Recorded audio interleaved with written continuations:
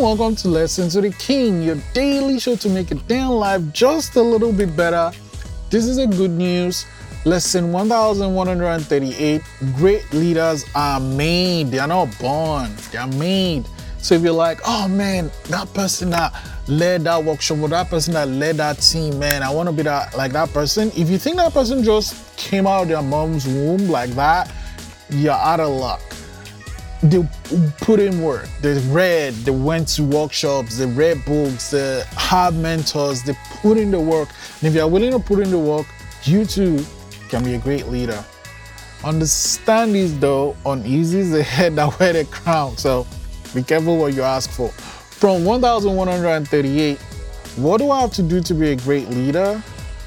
Lesson 1138, great leaders are made. I'll see you tomorrow.